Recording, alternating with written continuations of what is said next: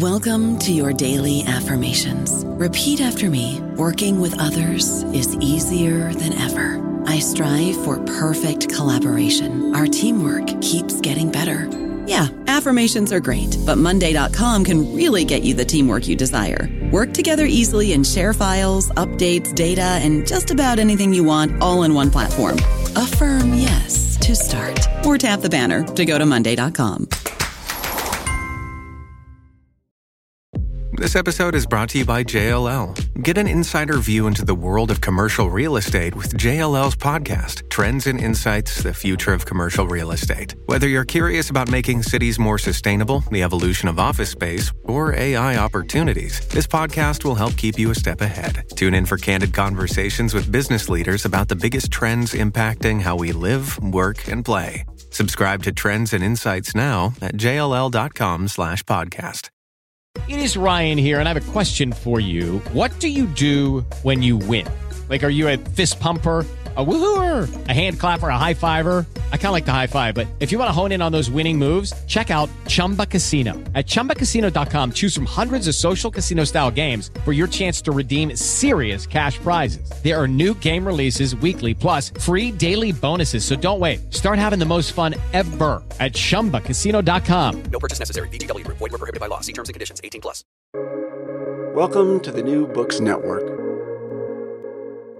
Hello, welcome to another episode of New Books Network. I am your host for this episode. My name is Matthias Fueling, and I am a PhD candidate in history at Temple University. And I am very lucky and honored to interview Nicholas Mulder. He is an assistant professor of European modern history at Cornell University, and he just came out with an excellent new book, The Economic Weapon: The Rise of Sanctions as a Tool of Modern War.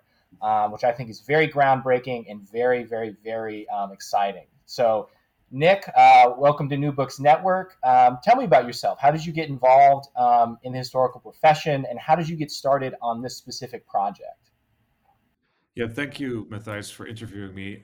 So I think a good place to start is maybe just to say a little bit about my trajectory, because there's a lot of different approaches that I dealt with in the course of writing this book. Different approaches to history, and I think they reflect a little bit also where I came from and what sort of an attitude to the writing of history I developed over the course of my education. So I actually did my undergraduate degree in economics and philosophy, dual major, and for a long time I was quite hesitant to embrace history because I wasn't quite sure what sort of theory was in there. I think I came from the idea that you have to start with sound theory, and that arranging facts was not always useful without some theory in the background. And I slowly dropped that and became interested in the actual texture of historical reality, and found that the theory that they teach you in philosophy and economics is very abstract and not always particularly helpful. And I did a master's degree in MPhil in political thought and intellectual history. So I was beginning to become more directly interested in politics. And then I went to grad school at Columbia. And it's really there that this project began. Like many dissertation projects that become books, it began in a graduate seminar. And it was at a moment where Susan Peterson, who was a very important figure in the historiography of interwar internationalism, and she teaches at Columbia, was having a few students present on different aspects of the early 20th century. And she had just herself put the finishing touches on this big new book about the League of Nations mandate system, The Guardians. And that book really did a pretty major reassessment of an important part of interwar internationalism. It also was part of a much broader reassessment of the League of Nations. And around that time, the early 2010s, mid 2010s, and now all the way up until today, every year I think there's at least one or two new books about some aspect of interwar internationalism. So she was really at the forefront of this development. And in a sense, this book is also just moving along in that broad historiographical trend and community of interest. So that's one thing. But I found myself going in a slightly different direction from some of the other literature, which was focusing a lot on the League as a site for global governance. And there's really interesting work, right, on economic and financial advising. Jamie Martin's book, The Meddlers, is coming out this summer with Harvard University Press. So that's, I think, going to really be a major study of the League as an economic advisory technocracy. There's also work by people like Mira Siegelberg on statelessness. There's work on humanitarianism by Bruno Cabanes, all sorts of work on refugees, on drug control, anti people trafficking efforts, etc. So a really big body of this. Patricia Clavin on the Economic and Financial Organization of the League, Glenda Sluga, a large number of scholars. And one of the things, however, that it really struck me is that there hadn't really been that much of a reassessment of the League as a security institution. And this was actually a pretty major part of what contemporaries in the interwar period saw the League as doing. That was the kind of business, I think, that many of them thought was its prime purpose. And there, actually, this old, conclusion that the League had basically been a failure seemed to be still impossible to really contest. And I became very interested in the way that the experience of the First World War informed the first people working in the League. And there you could also really identify the fact that personnel is policy in a way. And many of the people in Allied states who were involved in economic warfare efforts in the war became leading officials in the League of Nations. And that all of a sudden opened my eyes to the fact that the League had been founded on the expectation that they had this very new instrument of sanctions. And I tried to find other histories of this. I tried to find people who had written about this, and I could find, there's a few histories that deal with discrete episodes, such as the Italo-Ethiopian War, for example, or some sanctions episode later in the 20th century, like on South Africa and Rhodesia. But there really wasn't any history that tried to understand the development of sanctions as an instrument itself in international organizations and also by national governments, in this interplay between the national and the international. So that's really how I kind of set out on this project, and researching the origins and the early institutional development of sanctions. Yeah. Okay, fascinating. And from my angle, it seems that you are part of a kind of burgeoning new historiographical moment. Obviously, with the centenary of the beginning of World War I, there's renewed interest. And as you mentioned, there's been lots of new work talking about the interwar period and liberal internationalism. But it also, I think, is tying in, from my perspective, with this new historiography focusing on, I guess, what I would call a kind of prehistory of neoliberalism, or a kind of taking liberalism seriously, rather than viewing the League of Nations and liberal internationalism as a failure during the interwar period, rather as an important sort of moment and site as institutions and as policy personnel for determining ideology and determining structures that would go on to have even greater influence after World War II. And I'm thinking particularly of, say, Quinn Slobodian's work, the globalists. I'm thinking of Adam Tooze's work, the Deluge, is kind of two of the most prominent, but a kind of broader moment that's sort of reevaluating the interwar period. And how do you see your work with the economic weapon interacting with this kind of burgeoning historiography? Do you see yourself as part of that? Do you see yourself as do you think that's an accurate assessment of what's happening currently within historical writing? I think it is. I think that's a very nice observation, that there is definitely an interest in trying to emphasize continuity across World War II, which for too long was seen as a kind of caesura before which everything was fundamentally different. And in important ways, of course, some of these things were different. Susan Peterson herself, still, I think, really the most authoritative figure in this new League of Nations literature, also emphasized repeatedly that you should, when you hear the phrase League of Nations, you should kind of think League of Empires, because that's what it really was to a large degree. It was a world in which imperialism still existed, and so there were really differences, right? Things that changed in the 40s and 50s with decolonization and the United Nations and the modern understanding of self-determination. But at the same time, there's undeniably, at the level of technical expertise, a certain continuity. And Quinn Slobodian's books brought that. He's really brought that out. But I think you could find it also in other studies. In particularly, I think economic history has an interesting way, of course, because it's based on these discrete orders, right? That you built the gold standard, the breakdown of it, the Bretton Woods system. It has really an order-focused kind of chronology that makes it easy to write. But also, when you look at the actual level of bureaucracy, there's also many institutions, just institutions with names that persist. So the League of Nations was also the thing that created the first international court, the Permanent Court of International Justice, the PCIJ, which was just relabeled the ICJ in 1946 and is still, this court. The International Labor Organization was a creation of the League of Nations. Interpol emerged at that time. So there's all these things that just very clearly are interwar creations, are Versailles or Versailles era 1910s, 1920s institutions, and sanctions are nowadays used, I think, much more broadly. They're definitely not at all something that the UN has a monopoly over. Probably they're actually used most now by the United States. So they're, in that sense, they appear as a kind of national instrument. But it was clear that the space in the international order within which sanctions could be used was crafted by the League. And so that's, I think, one point of the book that I try and emphasize, that the League of Nations has really had a significant effect, even if it no longer exists, even if it failed, because it carved out this space within which, until today, we use economic sanctions.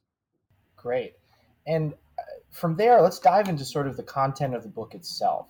And you really start at the end of World War One, and this concept of the economic blockade that the Allies had put against Germany, and how you sort of argue that this morphs through the interwar period into sort of the foundations of modern day sanctions. And so can you explain this argument? Like, I want to sort of like see if we can kind of follow our way through the book and this really sort of, this kind of almost like alchemical process where a weapon of war, what's seen explicitly as a weapon of war, literally in your title, the economic weapon, becomes seen as an anti-war mechanism, becomes seen as a way to achieve peace, this sort of almost like a weapon without a real sort of like figure behind it, becomes the way in which nations, empires can sort of self-discipline the world order. Yes, that's one of the really striking things that it took me quite a long time to figure this out. How do you write this story about something that clearly has its origins in the use of force and in wartime policy, but which is surrounded in its subsequent history in the 20s and 30s by a rhetoric that is very explicitly not just non-war, but anti-war. And this has to do also with cultural understandings of what is militarism, and particularly liberalism in the way that British and French early 20th century liberals saw themselves, portrayed liberalism as inherently anti-militaristic. It was against large standing armies, and it was also interested in making sure that the state was as small as possible, that it wouldn't unnecessarily intrude into the order of the market economy and into private life. And clearly, sanctions forced some sort of change in that regard. And it was interesting that these figures that I studied in the blockade ministries in World War One had a really strong sense that they had to plan for post-war order. That's, of course, something many historians, in both World Wars One and Two have looked at. Even the Napoleonic period now, there's also new books on this, how war itself is often already a time where you look ahead and try to figure out what to put in place after the war to prevent the conflict you're still in from actually recurring. And the interesting thing was that I found figures, particularly the British Minister of Blockade, which is itself a very interesting fact, that Britain created a separate ministry to run the blockade, a full bureaucracy just for this one policy instrument. The British Minister of Blockade was a conservative, Robert Cecil, and he's a key figure in the book because he also became a major advocate of the League of Nations. He actually won the Nobel Peace Prize in 1937, so he was far and away one of the most famous interwar internationalists. If you go to the Palace of Nations in Geneva now, the old seat of the League of Nations, it's Cecil's words that are still above the doorway leading to the League of Nations assembly. So yeah, they're still emblazoned there. And what's really interesting is that right before he started all those things, this was a man who was in charge of waging an absolutely brutal economic total war against the civilian population of Central Europe. So that was a very striking thing. And it took me a while to figure out that he had already, during the war itself, together with the people around him, been kind of thinking about what could you put in place in the future to prevent this war from happening.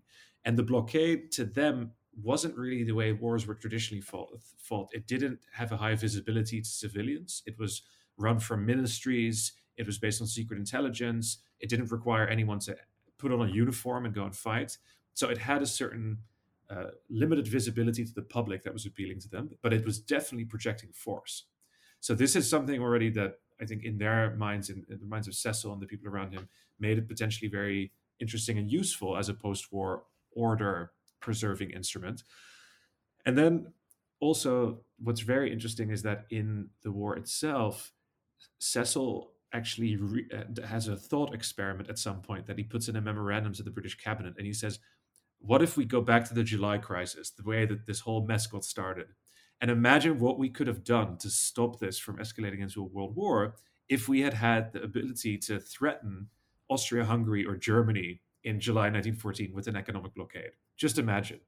So this, into this cabinet of British, Liberal Party politicians under Lloyd George, is a tremendously appealing and interesting argument. And essentially, the League of Nations, you could see it as a way of trying to instantiate partially Cecil's thought experiment. And the interesting thing is that in the 20s, it actually did seem to work. So there are two border wars, fighting incidents and skirmishes that I analyze in the book. One in 1921, that's kind of forgotten actually, between Yugoslavia and Albania. And it was due to the fact that Albania's border hadn't been fixed, so Yugoslav troops moved into the north. And the League of Nations, led in this case by Lloyd George, the British Prime Minister, who appeared before the Council and also in front of Parliament, he made a very explicit threat that they would impose an economic blockade, but without going to war. So you could start to see that in the 20s, against Soviet Russia, against Weimar Germany during the peace negotiations, they keep blockade in place or they threaten the reimposition of blockade. And that is the new instrument that they've hit on. And it was appealing to them because they were trying to demobilize soldiers. They were, sincere liberals who actually did want to dismantle those standing armies, not have a repetition of the war in the trenches. And I think because so many people had such terribly negative associations with the war in the trenches, with the senseless bloodshed that it entailed, that they were very interested in trying to find out this other way, something that could potentially be as powerful as war, but not have any of the repercussions for civilians, or at least for those fighting, right? They do definitely have very strong repercussions for the target. So that's really the kind of transformation. And as you can imagine, if you take something from wartime, like blockade, and you make it possible to implement it in peacetime, people aren't just going to say, oh, well, that's great, let's just do that.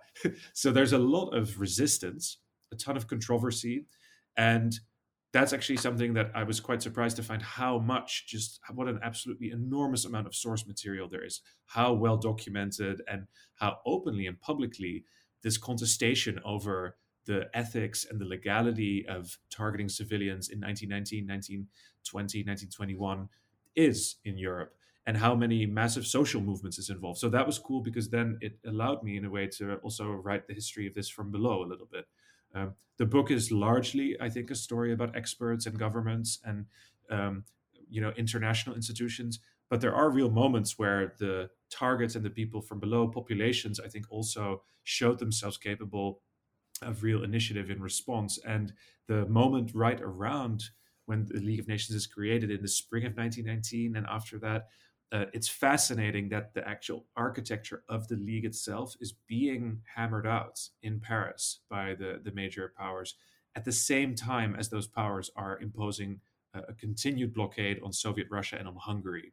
So this was not an abstract thing or something. It was extremely, concrete and even parallel in time. And I maybe should say one thing about Cecil. So there's this, I put a picture in the book as well from one of the most astonishing documents that I've ever found in an archive, which is a little note from a British food controller, written in May 1919 about whether or not they should continue the blockade of Soviet Russia. And they'd never declared war on the Bolsheviks after they'd come to power. This was a purely de facto economic war, not an official de jure decision, and there was no parliamentary decision to declare war on Russia or anything like that. So they were still trying to basically do regime change with an economic blockade. And this food controller writes to Cecil, the former minister of blockade, and he says, we need some way of lifting this blockade because the Russians are being starved, they're radicalizing, they're embracing Bolshevism more, and I just don't believe that we're going to end Bolshevism by starving women and children. And Cecil, in his own pen, writes diagonally on top of it, "I see no other alternative," and then just ends it with his signature. And this is written, superimposed on an official message. And this is the same time that Cecil is putting the finishing touches with Woodrow Wilson and all these other people on what the League of Nations will look like. He's basically saying, continue this. And this is going on at the exact same time. It's the same person in the same location. He's all running it from Paris. And that made me realize that there was this whole side to the story of liberal internationalism in the interwar period that involves the use of force through sanctions. Yeah. Yeah, great. Thank you. And what I really was fascinated by reading your book is kind of the way in which sanctions, or sort of the economic weapon, as they referred to it at the time, is a kind of economic planning. But it's being done by people who are all ardent liberals, and they all have this sort of, we believe in free trade. We believe in this vision of kind of a globalized, cosmopolitan world in which market interactions will civilize people, and they will sort of bring people to a higher level of consciousness, et cetera, et cetera. And yet sort of the dark side of that vision is this high centralized ability to cut off market relations by smaller nations if they go against this kind of perfect utopian liberal order that they're trying to build. And I find it this fascinating that there's this kind of almost this unintentional hypocrisy at the heart of this, where they want to create a kind of globalized liberal world, and yet at the same time they're willing to use this really brutal force, and they're really willing to use this ruthless form of what I thought of as economic planning, but it's sort of in a negative sense of cutting people off from the ability to take part in economic relations. From cutting off people's ability, it's also, they sort of, as you said with Cecil, they sort of do it in this very, I don't know how else to call it, but a kind of like effective altruism sense, where they think, well, better to punish the civilian population now than to allow economic or political sort of malcontent to fester, leading to war. So it's almost this kind of, again, I see this in the rhetoric nowadays of liberalism, where it's better to sort of punish, sort of consumer choice almost, in order to get better societal outcomes. But in this sense, it's much more, far better to have, say, civilians starve than to have Soviet Russia engage on a war of conquest or something like that. And I'm wondering sort of, what do you think about this sort of framing of the blockade and the sanctions as a kind of form of negative economic planning?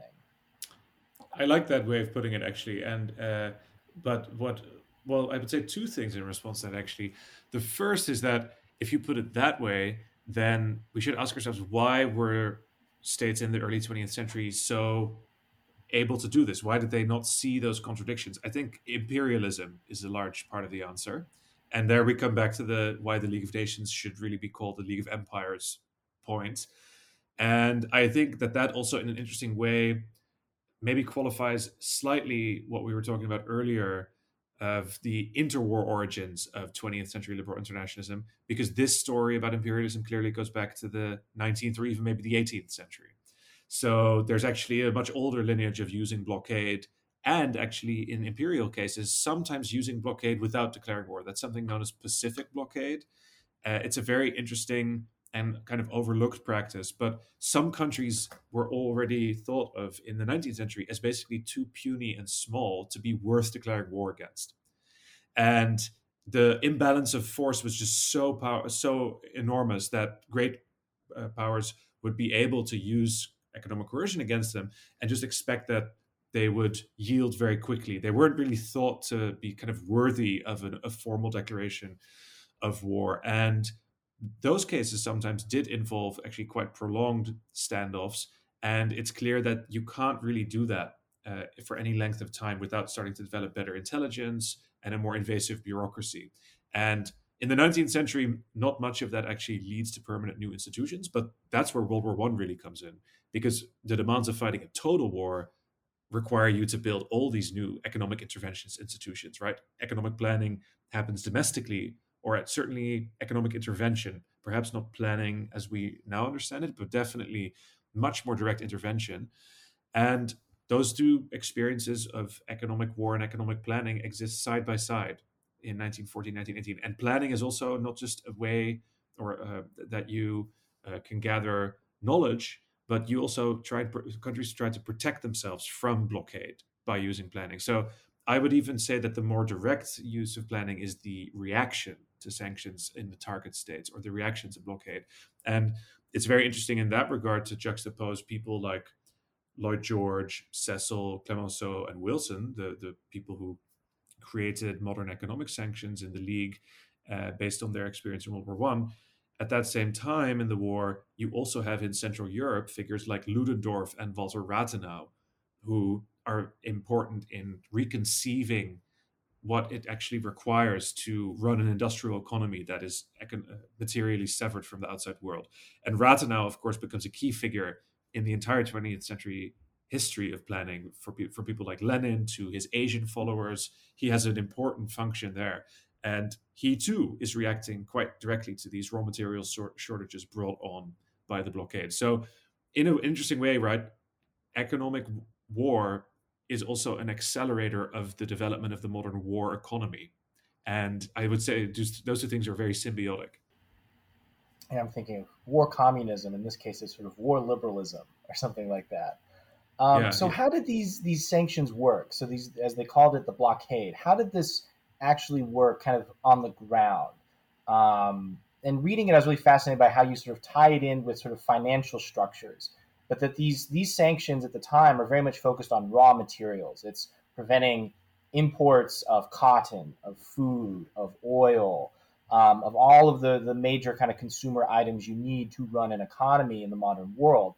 How were sort of nations prevented from accessing those goods by economic blockades?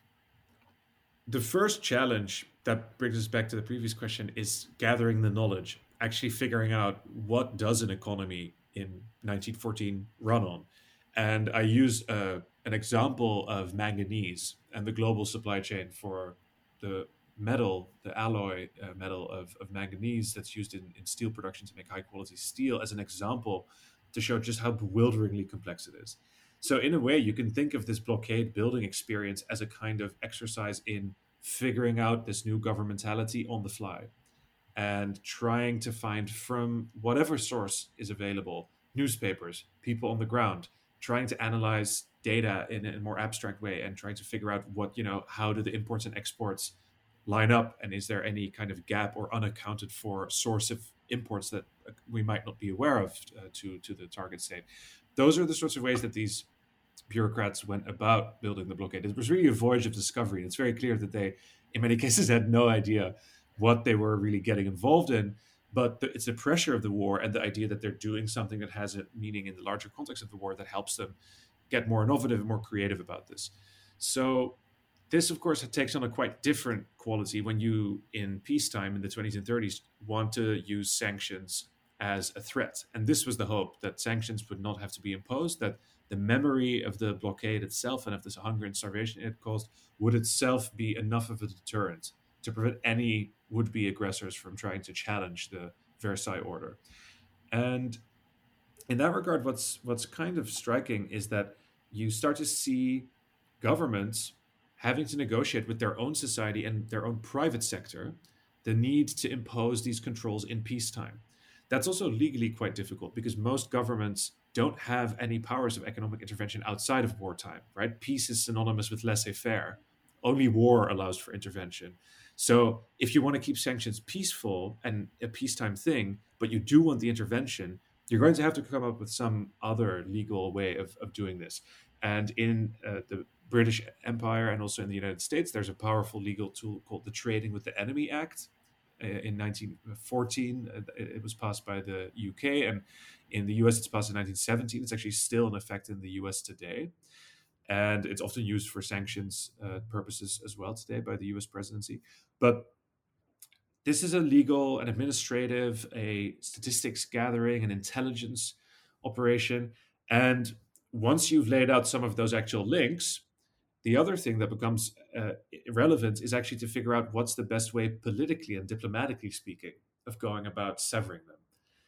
And here also the actual conflict that you're trying to prevent can make the optimum sanctions design very different from case to case. Not all countries are alike. They have very different trading patterns and very different kinds of political economies, right, in terms of what would and what wouldn't work. And one of the very interesting things about doing the research for this book was to go deep into the study committees and the special advisory organs that did this sort of analysis. And you can find them oftentimes studying countries discretely. So in Britain, there's a subcommittee of the highest strategic body, the Committee of Imperial Defense. They have a subcommittee on advisory questions of trade and war in trade and blockade in time of war, the ATB committee. And they basically come up with an entire folder. They have binders and binders full of sanctions plans, basically, against Turkey, against the Soviet Union, against China, against Japan, against Germany, against France. They were planning for sanctions against their own allies as well, should there be some sort of, potentially maybe a Bolshevik takeover in France or something along those lines. But they definitely were trying to look at the world through sanctionist eyes, basically. And it's fascinating. And one of the things that also really struck me is that they began to have debates about what the best way of going about imposing sanctions were, and whether you should try and cut off the commodities all in one go and basically try and go for a maximum shock effect of strangulation, a kind of quick acting economic weapon, or if actually you should try and very discreetly intervene and drive down certain commodities so that you would sort of cause less damage to the world economy, and that you would have a more gradual effect, and it wasn't likely to escalate into wider war.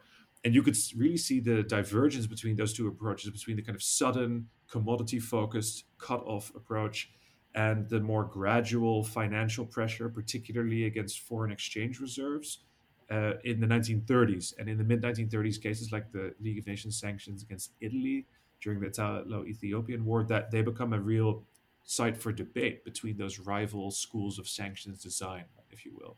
I don't know about you, but I'm very busy and I don't have a lot of time to cook. That's why I subscribe to Factor. Eating better is easy with Factor's delicious, ready-to-eat meals. Every fresh, never frozen meal is chef-crafted, dietitian approved, and ready to go in just 2 minutes. You'll have over 35 different options to choose from every week, including Calorie Smart, Protein Plus, and Keto. These are 2-minute meals. Factor meals are ready to eat and heat, so there's no prepping, cooking, or cleanup needed. They're flexible for your schedule. Get as much or as little as you need by choosing your meals every week. Factor is the perfect solution if you're looking for fast, premium options with no cooking required. Sign up and save. We've done the math, and this is important. Factor is less expensive than takeout, and every meal is dietitian approved to be nutritious and delicious. Head to factormeals.com/NBN50 and use code NBN50 to get 50% off. That's code NBN50 at factormeals.com/NBN50 to get 50% off. Okay, fascinating. And so from there, then, this is a good segue into sort of the big question of, well, do they work? Maybe not in sort of abstract as a whole, but in this given historical period, the interwar period, where you bring up the examples in the book of this border conflict in Albania and Yugoslavia, conflict with Greece. And in those cases, you're very clear to point out that the threat of sanctions remains just a threat, that it's not actually imposed. It's more sort of the fear that the possibility of sanctions creates is what leads to a rapid resolution of those conflicts. However, you bring up Italy, and you really examine Italy in some really fascinating depth, and about how did sanctions work regarding Italy with the war, and then also what impact it had on Italian society. And I'm wondering then, do you think it's fair to say that did sanctions work? Did they not work? I know that's a very loaded question, but maybe you could sort of expand on this issue of how the sanctions worked against Italy, why they occurred, and what the impact was. And maybe it's not a question of asking, like, did they work, but sort of what the long-term influence of the sanctions were, because obviously in the book, and I want to ask about this later, is then the impact that the threat of sanctions has on fascist ideology and concepts of economic autarky. Yes. So interestingly, I think maybe we could first start with just asking, how would you go about answering that question, and what sort of history do you need to answer the question of whether sanctions work? And the thing that I found myself eventually converging on to grapple with these questions is really a mix of approaches. It's partially a story about the actual, plumbing of globalization, which is an economic history story. It's a story about the history of infrastructure. it's partially a story about diplomatic history. It's about, who can you get on your side, and politics, etc. It's a story about the legitimacy of the instrument, which is a domestic political social history story. And then I think the other thing is that, every country, like I said, has its own political economy. It also has its own culture and its own historical experiences and historical memory and collective memory. And really, I think to get the fully textured understanding of what sanctions do, you really need to assess culture and how history is embedded and kept alive. Historical experiences are also things that, of course, leave deep legacies in institutions, in collective attitudes and mentalities. And that really kind of pushes you away from this very material analysis, which political science and IR, when they ask this question about do sanctions work, are very focused on, and much more towards culture and ideology. So it's this question that really bridges, I think, the humanities and the social sciences. And history, of course, has more humanistic and more social sciencey sides. But in that sense, I think history is such a great way of getting at this. But it requires a kind of faceted and quite a capacious history to do so. And I mean, I'll leave it to readers to conclude if they find the way that I've gone about it convincing. But it was, at least for me, a very interesting thing to try and put some of these approaches side by side. And in the case of Italy, there we have terrific work on Italian fascist ideology.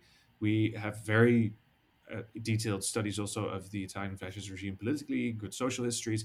So there was a lot of material there. I didn't have to do that much new digging. But when you enter it from a different starting point, a lot of these received stories take on a different hue.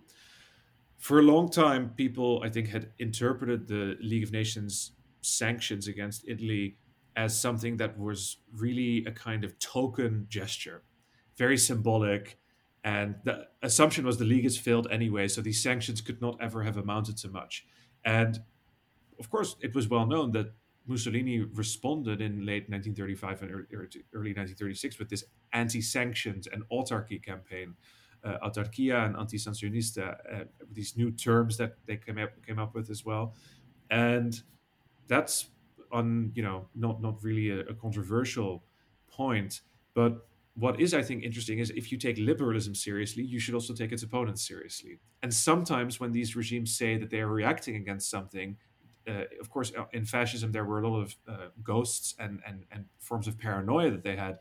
But in this case, they weren't entirely untrue. There were actually instruments that were being used and that were very openly considered as ways of disciplining them, that were imposed, of course. Sanctions, it turned out, did have the potential to do a lot of damage, and they actually did force Italy into quite severe financial retrenchment, austerity. It was I think, much closer run thing, this episode of sanctions in the Italo-Ethiopian War, where Italy, under different circumstances, if the Ethiopians had more support, if the Americans had come in, or if Italy simply had not had as much military luck as it did, then it's quite possible to think of an alternative outcome. So, there, the kind of sense of defeat that hangs over the whole league has, I think, colored our perception that this was never going to work. But in reality, it was a much more fragile and close-run thing. And I think there I just, follow in the tracks of more revisionist accounts of the interwar period that have shown that, despite the incredible shock and awe of fascist militarism, it was ultimately also a quite, on a sort of shoestring attempt at insurgency against the global liberal order. So there were serious weaknesses, and ultimately you need to explain both why they reacted so aggressively, but also why they in the end failed. So there, I think sanctions have a really interesting role to play. And in general, also, I am a firm believer in the, I guess you could call it the from the horse's mouth approach to historical source analysis. Sometimes you need to really go beyond appearances. You need to do source criticism. You need to understand who people are and how institutions work. But occasionally you can actually start with pretty overt statements. And I think for a long time, because people had this assumption in mind that the League meant nothing in the realm of security, they just didn't pick up on the fact that when fascist states and certain regimes in the 30s talked about sanctions or economic war, they just basically wrote it off as a form of paranoia. But I think once you dispense with the assumption that the League meant nothing and you actually accept and reckon with the fact that it did have an important instrument in the form of sanctions, then all of a sudden these fears of blockade, this blockade phobia, as I call it in the book, comes to take on a kind of different it appears in a very different light. And that then opened the way to the final. Once I arrived at that sort of part of my thinking, that really opened the way all of a sudden to the what I develop in the final one third of the book, which is a first sort of sketch of a different interpretation of the interwar period that opened itself up once those assumptions were shifted and things fell into place. And you could write the story with sanctions really much more at the center of it, as a very serious thing that also had unintended consequences. Great. Yeah, I was really struck in your section on Italy and the sanctions on how it drove with this kind of balance of payments crisis that the regime faced, how it had to mobilize the population to sort of try to suck up all of the metal from the countryside. And so you have these poor peasants, trying to go to like scrap heaps to find metal and steel, or they're turning in like their family heirlooms and their jewelry and their gold wedding rings to try and boost basically like the accounts of the Italian fascist regime. And I think that was fascinating because then this gets into this very intense cultural history of what did fascism mean on the ground for people that lived under it. And a lot of it is this kind of highly mobilizational force where they're sort of constantly having to mobilize and sort of sacrifice for the regime because of this threat of sanctions or the effects of sanctions. And I thought that was a really evocative part of your book. And then, so on this point, you're sort of saying of if we take liberalism seriously, we have to take fascism seriously. And you develop this idea of autarky and this vision that these fascist regimes have where they're realizing if they face the threat of sanctions and they're facing this real possibility that the European empires and the United States could sort of cut them off economically from the rest of the world and they lose access to consumer goods and oil and trade and all the rest of it, then that ultimately could mean, the downfall of their states. Then the solution, I guess, is to, establish your own empire, to try to establish a large enough political state where it can be self-sufficient, where, okay, if you are dependent on, imports of oil, then you need to be able to expand your political power to the point where you don't have to worry about that. You can just get oil from holdings within your own state. And so I'm wondering if you could sort of talk about this conception you have of taking sort of fascism seriously and autarky. And as you said, sort of let's call the League of Nations a League of Empires. How do we think of fascism perhaps as a kind of imperial insurgency against the older imperial order? It's a fascinating question. And really one of the things I regret not having had enough space for is developing that perspective even more in the book. And I definitely think what you suggest could be developed into a pretty full account of fascism and fascisms as comparative developmental empires that try and actually build up these autarkic resource bases. Part of that comes from an early 20th century perception that already even precedes World War I, that liberal powers like the United States, Britain, and France have control over a lot of resources. So part of it precedes World War I. But I would still argue that it's really the instrumentalization of that material power over commodities in World War I in the form of blockade and then by the League in the form of sanctions that really supercharges and gives a very strong argument to the most radical factions in these nationalist and militarist and fascist regimes. All of them, they're not homogenous, right? This is an important point of interwar history too, right? That all the people who have studied these states are in agreement that these are not monolithic regimes. They have more pragmatic, if you will, or more realistically minded sides and factions in their elite, and they have more radical sides. But what the use of sanctions does is that it gives a very powerful argument to the radical faction that participation in a world economy on terms decided by liberalism is a dangerous game, and that is something that will basically perpetually leave you in danger of being potentially blockaded. But now, under the League, there's something that's potentially even more frightening than in the World War I iteration of blockade, which is that you are not even officially at war with your enemies, and you don't have any belligerent rights. So you can't even openly fight back because this is all peacetime disciplinary procedure. So this specter of blockade is a live thing. It's an active force. People refer to it with various names. Some people call it the nightmare of raw materials. And I think once I became convinced that there was a story to be told about that phenomenon, and again, I wish I had more space in the book to do so, it was possible once you kind of put that front and center to reinterpret this a little bit differently, and also to show that this leads to specific policies. And I think that that was useful to me in strengthening the argument, because one obvious objection to this is to say, well, what about the role of the Great Depression? The Great Depression, right, was an economic shock. Obviously, countries became more autarkic and more economically nationalist. This had nothing to do with sanctions. It was just a result of economic crisis. Or to say something like these were a kind of political variation of that objection. Fascism was always going to be nationalist. It didn't need sanctions or the Great Depression. It was always inclined to turn inward. I think that second one is quite easily countered, because it's just clearly not true that fascist states were autarkic before a certain point in their own history. They were very much states that had powerful export industries and were dependent on trade, that were part of things like the gold standard and international institutions.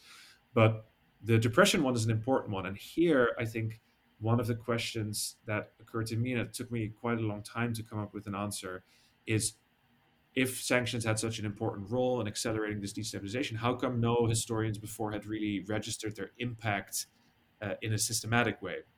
And there is a recognition, though, that this was the case in, for example, the literature on the outbreak of the Pacific War, where the US sanctions against Japan are conventionally seen by most historians as a very big contributing factor in the Japanese invasion across Southeast Asia. But this wasn't necessarily the case for Italy and Germany. And so a kind of more global view of this was, in a sense, missing.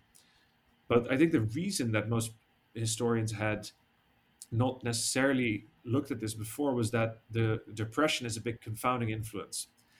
And there's a lot of autarky talk in the 30s. It has a lot of roots in economic crisis and reactions to that. But I think it's still possible to look at specific policies and actually to be much more specific about what we mean by autarky. So not all autarkies are the same, and there are really, I think you could say, the same way that you have varieties of capitalism, you have varieties of autarky. So that's another project someone should take on, a varieties of autarky, taxonomy, if you will. But the specific kinds of autarky that you impose in reaction to an economic crisis and to kind of beggar thy neighbor commercial competition and trade wars is very different from the kind of autarky that you need to survive sanctions. And there again, the from the horse's mouth method was very fruitful, because Mussolini's main economic foreign exchange minister, Felice Guarnieri, he at some point says most countries in the 1930s are happy to be protectionist as producers, but free trading as consumers. And that really is striking, because when people say autarky, they sometimes mean things like, oh, you put up tariff walls. But that's not autarky, because that means that you might still very much import enormous amounts of things. That just protects your own producers. It means that other countries cannot bring goods into your market to compete. But it says nothing about your actual material dependence on the outside world. And that is precisely where you do see the fascist regimes going much further than a purely Depression, economic rationale-driven turn towards economic self-reliance would get you. So they started to do things like making oil from coal, right? Fuel hydrogenation. They begin to be much more interested in control directly over big, lumpy raw materials, things like iron ore, coal, but also textiles, coming up with synthetic textiles, because textiles are actually a massive employment generator in industrial economies in the 30s. So if you can cut off the supply of textiles, you immediately throw somewhere between 20 to 45% of the workforce out of a job. That's definitely going to have a big economic effect. So all of those things, if you look at them, they cannot really be explained as reactions to the Great Depression, because they're simply too costly and they're not necessary to protect yourself from trade competition. They can only be justified by a fear that goes beyond it. That's a political fear, a security fear. And that's, I think, why they're pretty conclusive proof that sanctions had a powerful effect on the paranoia that some of these fascist states developed. Great. And on that point of paranoia, you also, I forget maybe the exact term as you call it, but near the end of the book, and you segue into World War II, this kind of chronological fear, or this sort of chronological paranoia that the fascist regimes have, that they need to move quickly, immediately in the face of the threat of sanctions, to gain sort of autarky in the second sense of not protecting like their own production, but gaining access to natural resources in the threat of the ability of the European great powers in the United States to sort of cut them off from the other global economies. And I think I kind of want to break this question up into 2 points, because you have your account of Japan, I think, is really fascinating in this book, because even though you obviously are talking in the majority of it about Europe and of the United States, you have this great depiction of Japan and Japan's motivations in invading Manchuria and setting up Manchukuo, and then kind of the radicalization of the militarist wing under this sort of fear of sanctions, and Japan's sort of lack of natural resources on the islands, and they're trying to sort of play the great power game. And sort of once they start the war, it's sort of like they're under this clock, right? The timer has begun, and they have to advance as far, like to a certain degree, or they recognize that they're going to collapse due to this hard resources material crisis. And so that motivates a further extremism of Japanese actions and invasions during the war, because they invade Southeast Asia and Indonesia in an attempt to get access to further oil wells. And ultimately, the attack on Pearl Harbor, as you said, many historians agree now, is a reaction to sanctions from the U.S. And so how sanctions act as a radicalizing element within the war itself for Japan.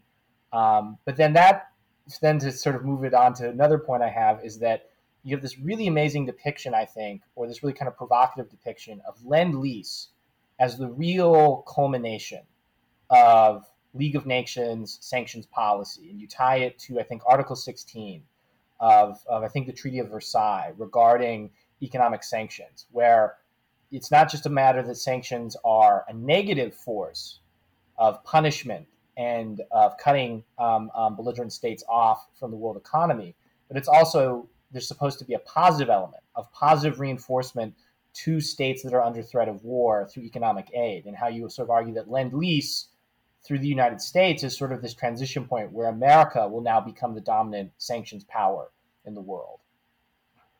Yeah. So I think maybe to get at the Lend-Lease point, it's useful to backtrack a little bit, because there's one thing that I was also very struck by, and it's actually kind of technical international initiative that the League takes in the late 1920s and early 1930s that goes nowhere ultimately. It is an abortive effort at creating a new bit of the League bureaucracy internationally, but it's a really interesting one. And you could only imagine what the interwar period would have looked like if this facility had been created. And it's called the Convention on Financial Assistance.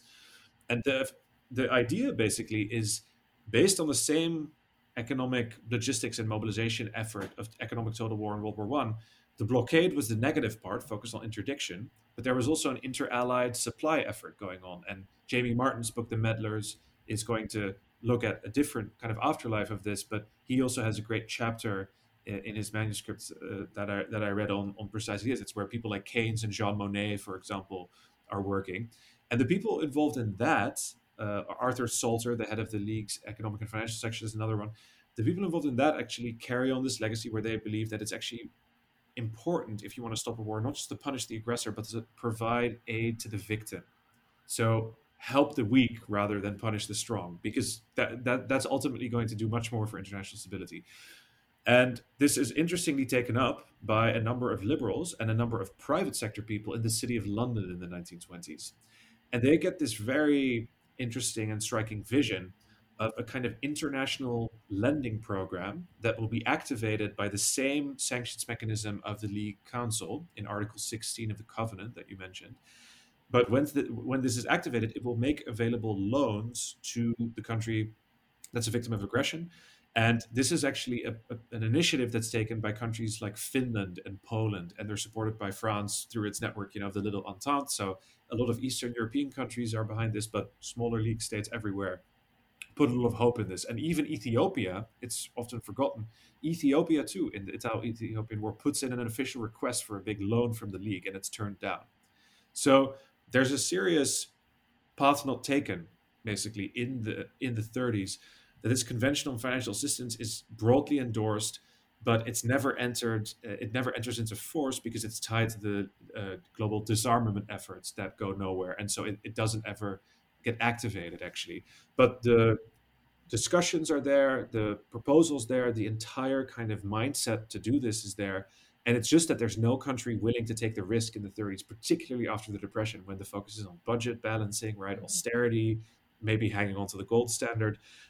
So there's never this thing, but I think it's a really interesting thing as well that would have really changed the entire face of the league if there had been this permanent anti-aggression financial facility.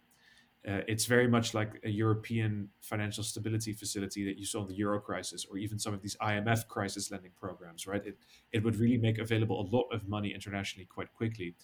And Lend-Lease becomes, in a belated way, the way that the US enters World War II when everyone else is already fighting. But it's also the way in which this thing that never got to be realized in the interwar period does actually end up becoming a reality in the 40s. And it becomes really crucial to the Allied war effort. So Lend-Lease already predates the official US declaration of war on Japan and on Germany. And it's already in effect from March 1941 onwards. And it's very interesting because one other reason why you can really see it carries on an older legacy of interwar internationalism, and it's actually not that much about the US as I think it's often made out to be, is that there's a massive gap between rhetoric and reality about Lend-Lease. The rhetoric about Lend-Lease is that it is famously the arsenal of democracy, that this is a thing that FDR puts into place, and it funds the war effort of democracy, and it leads you to this whole big kind of Manichaean vision of the 30s and 40s as it was all about democracies versus dictatorships. But actually, I think that that's misleading. I think of course, there are many countries that are fighting on the side of the Allies that are not democracies at all. And a lot of this fight was about the territorial order and about the principle of state sovereignty and not violating territorial sovereignty with invasion. It's aggression that was the problem, not domestic political institutions. And the first recipients of Lend-Lease are the British Empire, nationalist China under Chiang Kai-shek, who's a dictator. It's offered also to Yugoslavia, which is quickly overthrown by a military coup afterwards. In Greece, where there's an almost fascist dictator, Metaxas. And then it's offered to Turkey, where there's also basically a one-party state under the successors of Ataturk. So only the British Empire could be remotely called a democracy among the early recipients of Lend-Lease. So it's very clear this is about countering aggression. It's not about protecting domestic political institutions yet. It's purely about interstate stability. And there's also an important link with the United Nations, because the United Nations also puts this as its first priority. It's preventing interstate war. And that's why you get big non-liberal powers like Chiang Kai-shek's China and also the Soviet Union, of course, being on the UN Security Council. So bringing in the history of this positive assistance mechanism and also the particular and very conscious decision not to make it about political ideology, a kind of ideological agnosticism, I think it really explains why the post-World War II order is like more capacious and kind of more stable, because it is able to bridge these ideological divides that the League of Nations never was, because the League of Nations always rejected these kind of big chasms, and not even all liberal powers were in it. The US was out of it, and it only belatedly accepted the Soviets and then kicked them out again after 5 years. So it I think, again, in an interesting way, allows you to take a new look at some of these international institutions and why some of them were in a sense more effective and more stable than others. Great. And I think what's fascinating is sort of how you end the book right at the end of the war. And so there's the sort of the birth of the Cold War in just a handful of years. And it's from the logic of the book, I was really struck by this idea that it's no coincidence then that superpower hegemony conflict is going to be between these two massive states that are the only states in the world that could have any kind of claim to actual autarky in terms of access to self-sufficient natural resources, who then are then able themselves to dictate a broader globalized order of smaller states regarding their access to resources through international institutions. And I thought that was very fascinating. And so now I'm going to kind of shift gears a little bit and ask, do you have any future projects sort of in the waiting, or are you sort of just, you finished this first book, you're taking a breather, or is there or were there any sort of further research ideas that you had while doing this book that you want to develop further? Yes, absolutely. So one thing I'm currently working on that's just at a small kind of article level is the difference between rhetoric and reality when it comes to the history and memory of economic war, and particularly the blockade of World War One as this really divisive issue in international politics, the first model for how economic pressure is supposed to work, but one that's deeply contested, and also it's not actually really clear how big its contribution to the defeat of the Central Powers was. So that's an interesting thing. I'm very interested in not just these hard material factors, but actually the cultural and historical memory of this, and the way that a lot of these experiences are not politically clear cut at all. They're very contestable, and they end up becoming the object of narratives that are constructed around them that become used as shorthand in political debate, right? And I think that that's something we can see right now. So I'm interested in that as an interface between history and the present, and efficacy in policy making, and how we try and use history as a way of thinking about that. The other two kind of bigger projects that I'm currently thinking about and working on. My main one is actually actually both of them come out of this sanctions book and project in some way. The first is a book about the history of property confiscation in the 19th and 20th centuries. And that's really because I became so interested in the administrative state that grows as a result of sanctions. How does the state take over assets when it freezes them? How does it find them within borders? And that, again, I think led me down all sorts of rabbit holes to think also about how expropriation has really not received the historical treatment that is commensurate with its importance to the politics of the 19th and 20th century. Everything from the emancipation of serfs in Russia down through economic total war, the age of extremes, and land reform, all sorts of major ways that we now know, thanks to people like Piketty, that wealth concentrations also were severely reduced. Confiscation and nationalization clearly had roles to play in that, and they were deeply contentious, and everyone was doing it. So that's one book that I'm currently working on. And the other one, which is a more longer term one, but it also comes out of this, and actually the last question that we discussed, is I am thinking about doing something like a global history of Lend-Lease, because it's such an interesting moment. It happens in a very short amount of time, about 3-4 years. It's an operation for 4 years, but it totally changes the face of the earth materially in terms of circulating actually goods produced in the United States, equipment used in the United States, the entire Red Army using trucks built by Studebaker in South Bend, Indiana. And it's a way in which in a material sense, the world is already basically paved with the physical stuff of American hegemony before America assumes that role. So that's one thing. And I think this is a story that goes through places like Iran, Burma, India, Latin America.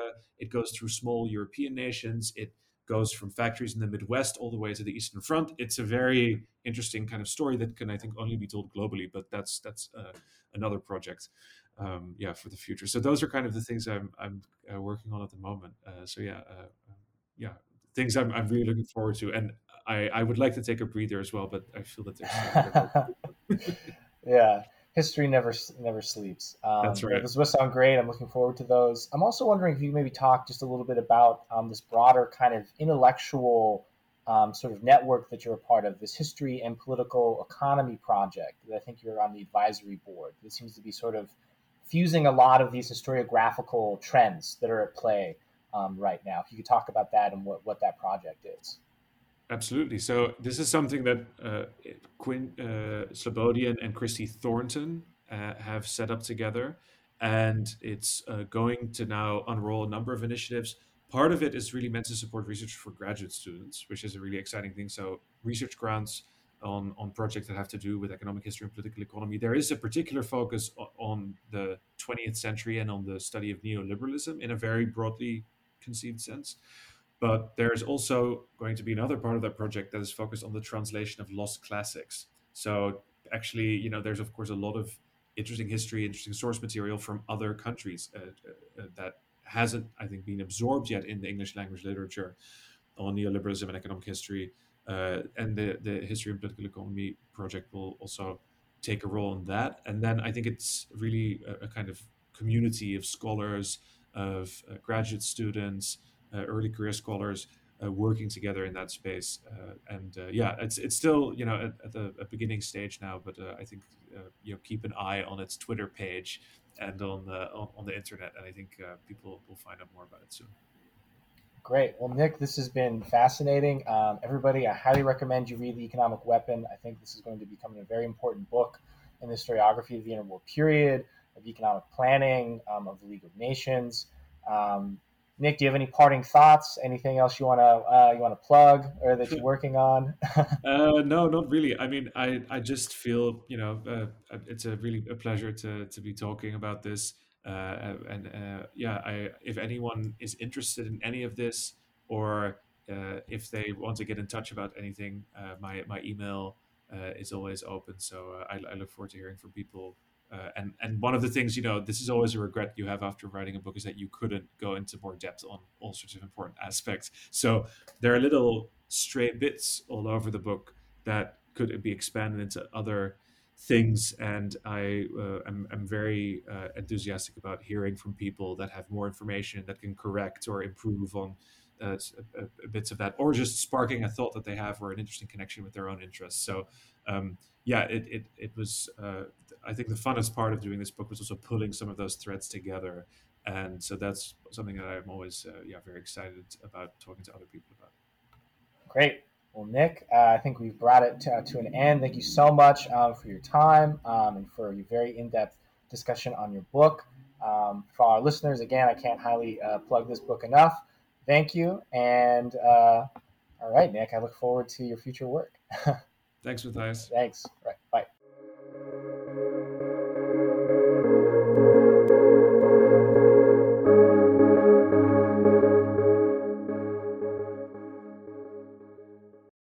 Step into the world of power, loyalty, and luck. I'm gonna make him an offer he can't refuse. With family, cannolis, and spins mean everything. Now, you wanna get mixed up in the family business. Introducing The Godfather at ChumbaCasino.com. Test your luck in the shadowy world of The Godfather slot. Someday, I will call upon you to do a service for me. Play The Godfather now at ChumbaCasino.com. Welcome to the family. VGW Group. No purchase necessary. Void where prohibited by law. See terms and conditions. 18+.